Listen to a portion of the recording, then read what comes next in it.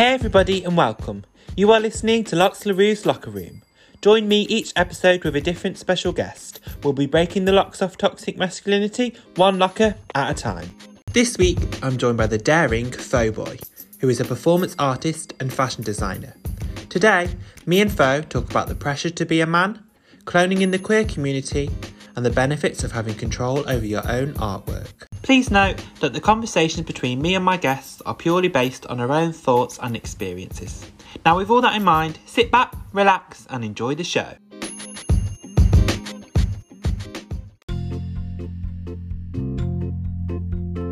Welcome everybody, and just before we start, here is a lesson in Masculinity 101. From a medical perspective, erectile dysfunction is characterised by regular and persistent difficulty in getting hard. Men who have difficulty getting hard due to anxiety rarely meet the medical definition of erectile dysfunction.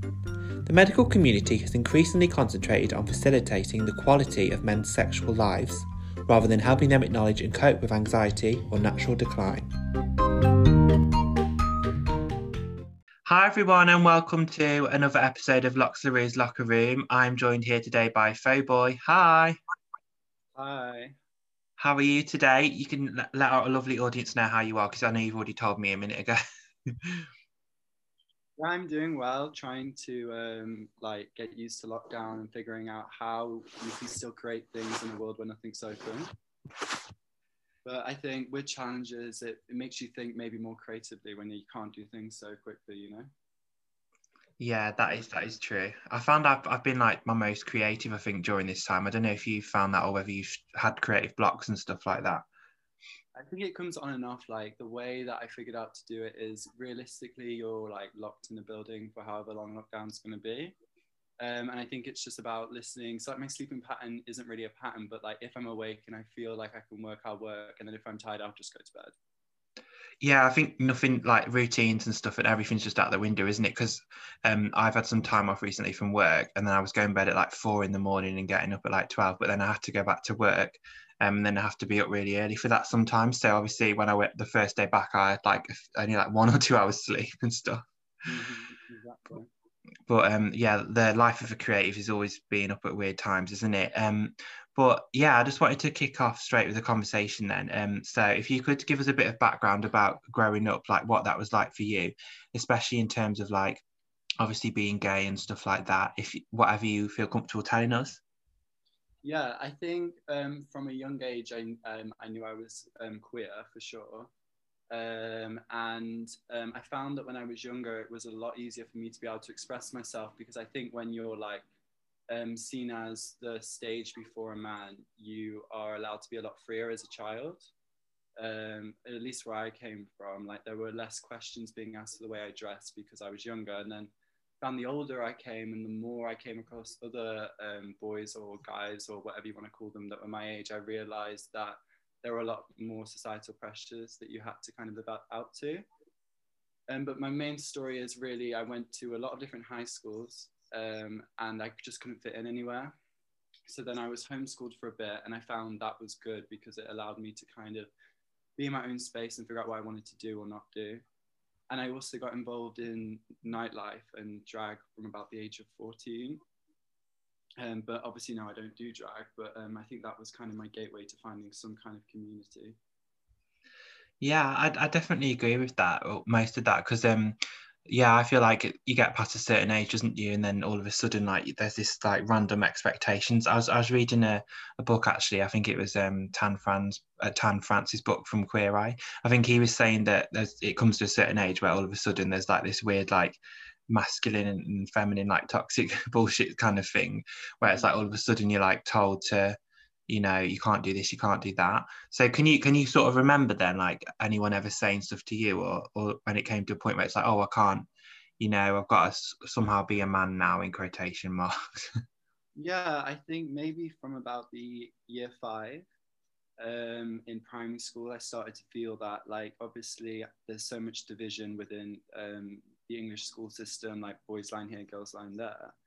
And I just knew from the beginning that like whatever that was, I didn't fit into it. And then I found the older I got and the more I came across other people that were my age, that they found it really, really difficult to kind of like have a conversation with me, either because I was maybe a bit older than my age or the way that I saw things was a bit different. Yeah, and it also comes with at the same time that happened, I also started to feel like a lot of sexualization, you know what I mean, as a young person. I was talking about on another podcast episode actually about feeling sexualized. Maybe this is from a different angle. When I first went to high school, I think I found that a lot of bullies actually would sexualize me and then talk about me having sex with other men when I hadn't really thought about my sexuality at all.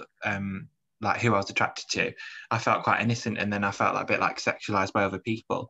But obviously, I think as I've gotten older and been part of the LGBT community and the burlesque community and stuff, I feel like I've come to get that power back and sort of take control of my own like sexuality and try not to be sexualized by others.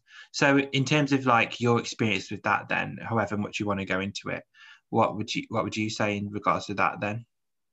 I think I've always been really aware of sex from a young age. I've always, sex has been something that before I even knew what it was, I don't know why, it's just been something that, just the way that I'm wired, it's been something that I found was a really good tool for me to like get rid of things and things like that.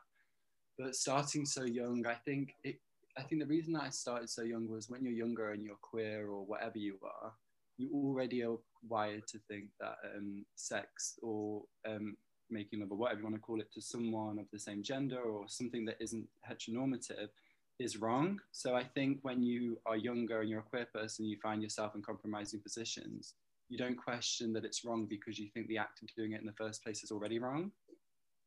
So when you're maybe with someone that's older or whatever it might be, you don't really register that it's a problem or consent is a problem because you think even the act of you being attracted to someone of the same sex or someone that's queer is wrong. So of course it should feel bad. Do you know what I mean? Yeah, and I get that completely because I don't know about you, but from primary school, it was quite religious. Like it was quite, and then they were like always like man and woman, and even sex education. We did it in year six, and it was just, I think it was like the guys had to draw like a guy, like a man, a naked man, and the girls had to draw like a naked woman, and then it was kind of like, um, and then like obviously it was like Adam and Eve, etc. And then I think I had kind of like feelings, wasn't really sure of them, but I thought that that's wrong to think that because obviously there was no education or awareness or other role models and stuff. So I get it from that early standpoint, yeah. And then I think obviously I think certain things can help, can't they, to sort of help you accept your sexuality and stuff. What do you think helped you learn to, well, unless you're still learning, or what do you think helps you? I don't know. I think what helps you? Hmm. I don't know. I still think there's a struggle with it. I think um, sex can come with a lot of different barriers. All the work that I create, whether it's fashion or music or just any kind of art, is centered around sex and the constant conversation of like good and bad. Because I think it's just taboo topic, and especially for people that are queer, that it still takes quite a long time to learn about where the line is of what's right and what's wrong. But yeah, in terms of like then like your experiences with like toxic masculinity within the queer community, would you say have you got any examples where you think you've struggled or you've seen anything? Like obviously this male body image is a big one, isn't it? So yeah. Yeah, toxic masculinity more so plays on my life that I feel like there weren't ever any queer people within my family before. So it was like trying to live up to whatever you think your dad or your brother is. Do you know what I mean? And trying to become that. But within the community, I think it's difficult because within any community, men always seem to have the upper hand. So with that, you're constantly trying to appease them by playing into whatever they think is right. But then when you're someone that maybe lives outside of a binary or is kind of against the idea of labels, it becomes difficult because there's equal parts of me that is trying to like emulate the perfect man, but then also kind of wants to, have that duality of being able to be many things, the gay community especially is obsessed with the idea of archetypes. I don't know if you know, but like there's always been this conversation about this idea of cloning, which is gay people that are emulating like these ideas of the perfect man, whether it's like the cowboy or the policeman or the, you know, the hippie or the leather man, but they do it in such a sexualized way that it kind of becomes like a parody of it. And I think a lot of our community is still trying to like emulate or look at the shadow of what that was, instead of maybe trying to redefine what the new version of the archetypes are now, if you know what I mean. Like you go to a gay club and there are like 4 cowboys, do you know what I mean, and all these things. But realistically, there's a part of it that is like reappropriation of an idea, which I'm here for. But I just feel like we can't keep living in a generation that is in the past. We need to start redefining what we all are as individuals. Yeah, that's a great point. And so that kind of links on nicely with like performing as well. So I can talk a bit about my performing as well, but with your like performing style, I know you've said you've done drag before and you've got like sort of an androgynous style as well. How would you describe like your performing style and sort of linking in kind of like with your last point then? Yeah, with like cloning. My performance style, it was ever changing, and performance was just something that I felt free to do. So when I was younger, I actually used to work at a strip club, but I would dress as a girl. So they didn't know that at the time. I thought that I was identifying as trans, but I didn't understand that the binary was so much more open. So I think my performance has always been a way for me to escape, the same as with everyone. And I think now I've maybe fine-tuned it, and I realize that every single day is performance, and, you know, I dress up as these things because for some reason they help me, you know, the same as all of us, same with burlesque, the same with all of it. And then you realize that the skills that you get from a performance space, especially a safe one, if you put them into your real life, you can actually get a lot further. Yeah, and I feel like I've been learning a lot about performing and stuff the more I've been going on, and I think a lot of people describe it as like when you're performing, like it's an extension, like when you're on stage, it's like an extension of yourself. It's not necessarily like another person. So in terms of like another way to express yourself as well. So would you say like with your performing and stuff, would you say that that helped you express yourself, like your different gender expression and stuff like that as well? Yeah, especially originally, like I started off as Miss Bo, and I would almost constantly be living that persona.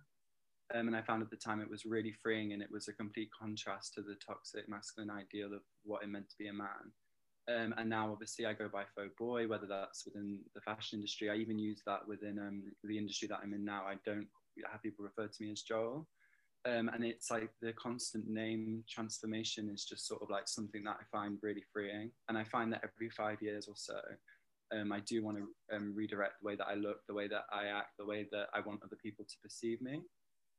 I think performance was the first space to do that because it felt safe. Yeah, definitely. Well, before we just talk about your fashion and stuff, I wanted to just briefly touch on a few performance things. Yeah, because I know that when I've seen you perform before, you did your own song and stuff as well, which is really good. So I know that I just wanted to talk a bit about like the process of that, because I know that for me, I've sort of because I've hosted and stuff as well. So I've sort of sang on the mic, and I've kind of what I did was we did a Christmas show when shows are still going. And do you know the song from Aladdin, a friend, the genie song, A Friend Like Me? I think it's called. So I rewrote the lyrics to that to suit like a hosting style. So that was quite fun. And I sort of I was singing and stuff. So it was like the first time trying it out, but I found it really fun. And I think relating back to that, I used to have singing lessons at school and stuff. And I did join the choir because like I wanted to do arty stuff, possibly more feminine stuff at the time rather than sports and stuff, PE. But I remember people were being a bit, you know, funny about that fact that I was going to singing lessons. I used to try not to tell people when I left the class, because they like associated it with femininity and stuff, or even if we were singing and stuff, people would be like, oh, you've got a high voice when you're singing. So I don't know if you could, I've jumped the gun a bit, but if you could talk a bit about your sort of singing or experience with like music, like in the past, and then relating to like your performance now. Mm-hmm. Yeah, before I moved to London, I was heavily on the Birmingham scene doing drag, and at that point, I was doing more like performance art, like painting myself, spitting blood, like things like that. It was more of like a concept character, and then I moved to London, and I was in a halls where everyone was extremely creative, and I found that I just kind of started to merge into something a lot different. And then I one day thought of the character of Faux Boy, and that's when the music started. And I did music, and it was kind of about me sort of addressing my childhood, and thinking about this like sick kind of broken child, and like maybe what that looks like within a camp perspective. So I started to write music as a way to kind of get over past trauma, but it was more on a space of performance art, and it was more kind of circumstantial. You know what I mean? I just found that I needed to do it within the time. So yeah, I made up this character, and then I started to perform in London and in Birmingham, different songs that I had done that also included performance within it. And it was just sort of my way of kind of getting some stuff out of my mind. Yeah, I feel like that was what I did to kind of, I know it was like it was a pre-existing song, but I sort of changed the lyrics, and it was sort of in it I was talking about my hosting, but about my personality as well. So it was kind of like, it was kind of fun, but it kind of felt like you said as well, it was a good way of sort of channeling how other people have perceived me. But I kind of did it in like a positive way and sort of taking the power back from like my angle. So and sort of actually celebrating like my feminine qualities as well in the song and in the performance. As we're moving on to like the sort of the latter part of the conversation, I wanted to talk a bit obviously about your fashion. So could you just tell us a bit about that, sort of how it all started, how you sort of got into fashion, and then we can talk a bit more about that. Yeah, so I started sewing when I was probably about 8 or 9. My gran is a seamstress, so that was the first time I learned how to do the basics. And then when I was younger and I got involved in stripping, I found that I could make a lot of money from making the other girls in the venue costumes. So then it kind of progressed, and the more I realized there was a lot of money in it, because before university I managed to like fundraise like 3 grand just from making clothes for the performers. Um, but now I'm within like obviously a more educated space where it's a lot more about industry, and now I'm more looking to starting my own kind of like brand that is more for queer people and it's affordable, instead of having like queer people be like on the mood board and then it be sold to like rich white women in Germany. Like it's more about like the clothes are a bit more expensive, but they're for queer people in their origin. Do you know what I mean? I don't want that to be like muddled up.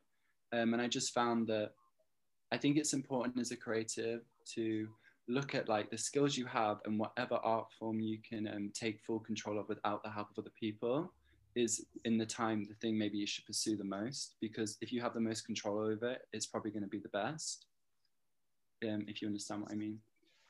Yeah, wow, that's really interesting. And obviously now tying it in with like toxic masculinity and stuff, because I know that I've seen your style as well, um, your own style as well. Is it you've like sort of expressed that with like androgyny and stuff? And could you tell us a bit about that then? Yeah, I've always had an obsession with like the early club kids. I found that obviously it's quite kitsch, but like the idea of dressing as armor was something that I always found super powerful. And I found the more and more I kind of blurred my own lines of like using myself as the beginning process and then blurring it and becoming more androgynous. I found that that actually started to help me. And then it's difficult because the more androgynous I feel, the more comfortable I feel within myself. Whereas if I was to be put in like a hoodie and a pair of jeans, obviously we all do that, but I feel the less like myself. But I think that's the same for a lot of people. Yeah, that absolutely. And do you think you've always felt comfortable to sort of express yourself with like an androgynous style or dressing how you wanted to, mixing like masculine and femininity together? Or do you think it's sort of as you've been older, you've been able to do that more? It was from year 10, which was the first year that I started performing arts school, that I knew that if I went there, I could really, really start to experiment with it. And it was within the process of being um, within art school or within a musical theatre school that I really, really started to push the boundaries of what I could and couldn't wear. but like I was saying at the beginning, like when I was younger, I think naturally when I was more freer, I was actually a lot more androgynous than even maybe I am now. And obviously things get redefined and we change and we fine tune things and we refine it. But yeah, I think androgyny has always been something that I've been obsessed with. How would you describe your style then? Like your style and like the clothes that you make style? It's like very referential. Like there's a lot of research in the way that I dress. I spend a lot of time reading and a lot of time finding like specific books. Obviously, because I come from like an educated background in fashion, that's something that we're like forced to do within the process, for good or for bad. But I'm definitely trying to emulate like 30 years ago within the gay or queer community. But maybe just trying to make it a lot fresher. I don't know. It's just, I'm sure the same with you. It's like constant obsession with niche references. Yeah, Fetish, obviously. yeah. So, do you think like you've got a passion for fetish clothing and stuff like that, like whether it's wearing it or making it? Yeah, I think so. I think it's the idea of dressing for sex that I find so interesting. The idea that something can make you seem sexual to someone has always been something that has really interested me. And I think if you can manipulate it enough, you can use it to your advantage. Obviously, it comes with dangerous things, but that's always been something I've been obsessed with. All of my work has always been about sex and about fetish, but I think that comes from obviously my background in sex work, and I've done a lot of fetish work within that as well. So yeah, it was just something that I found interesting. Through your research then, whether it's through lived experience or from stuff that you've done like for educational stuff, do you think have you found out any interesting discoveries in terms of like femininity or masculinity or to do with queer related things? Or I know that's probably hard to think of something now. Yeah, my collection right now, a big reference of it is Audrey and the Dentist from Little Shop of Horrors. Yeah. And the thing I found interesting about that, and especially within like musicals, is this like the presentation of females and males within a musical space. Like obviously, if you've seen Little Shop of Horrors, like the dentist is like this sadistic, abusive, powerful man, and then Audrey is, you know, like this woman that is, her biggest dream is to like just own a house and have kids. Do you know what I mean? And I think what I find interesting in the discovery of that is when you look at their style, like the way they dress, then you think that queerness is about maybe taking the best of those two things. And the thing that I find interesting in my mind, or how I present as queer, and I think other people as well, is it's all about this thing that I always think about of duality, you know, about finding the soft and the hard between the two things and completely contrasting them. Leaving us now then, have you got anything that you'd like to say, like in terms of what we've talked about, or giving advice to other people who are either queer or, you know, wanting to express themselves through performing or fashion or anything like that? Yeah, I think the most important thing that I wish I could tell myself when I was younger was to not try and be something just to be it. Do you know what I mean? I think the biggest problem that you face as a queer person is because you're taught so much that if you want to be a man or a woman, you have to follow this structure. If you really want to be like cool or whatever the word is, you know what I mean, or be someone that has like a lot of duality, like I always say, like the main thing to it is don't try too hard. Like just find the things in it that make you happy, and with that will come the confidence that what people say won't have to bother you as much.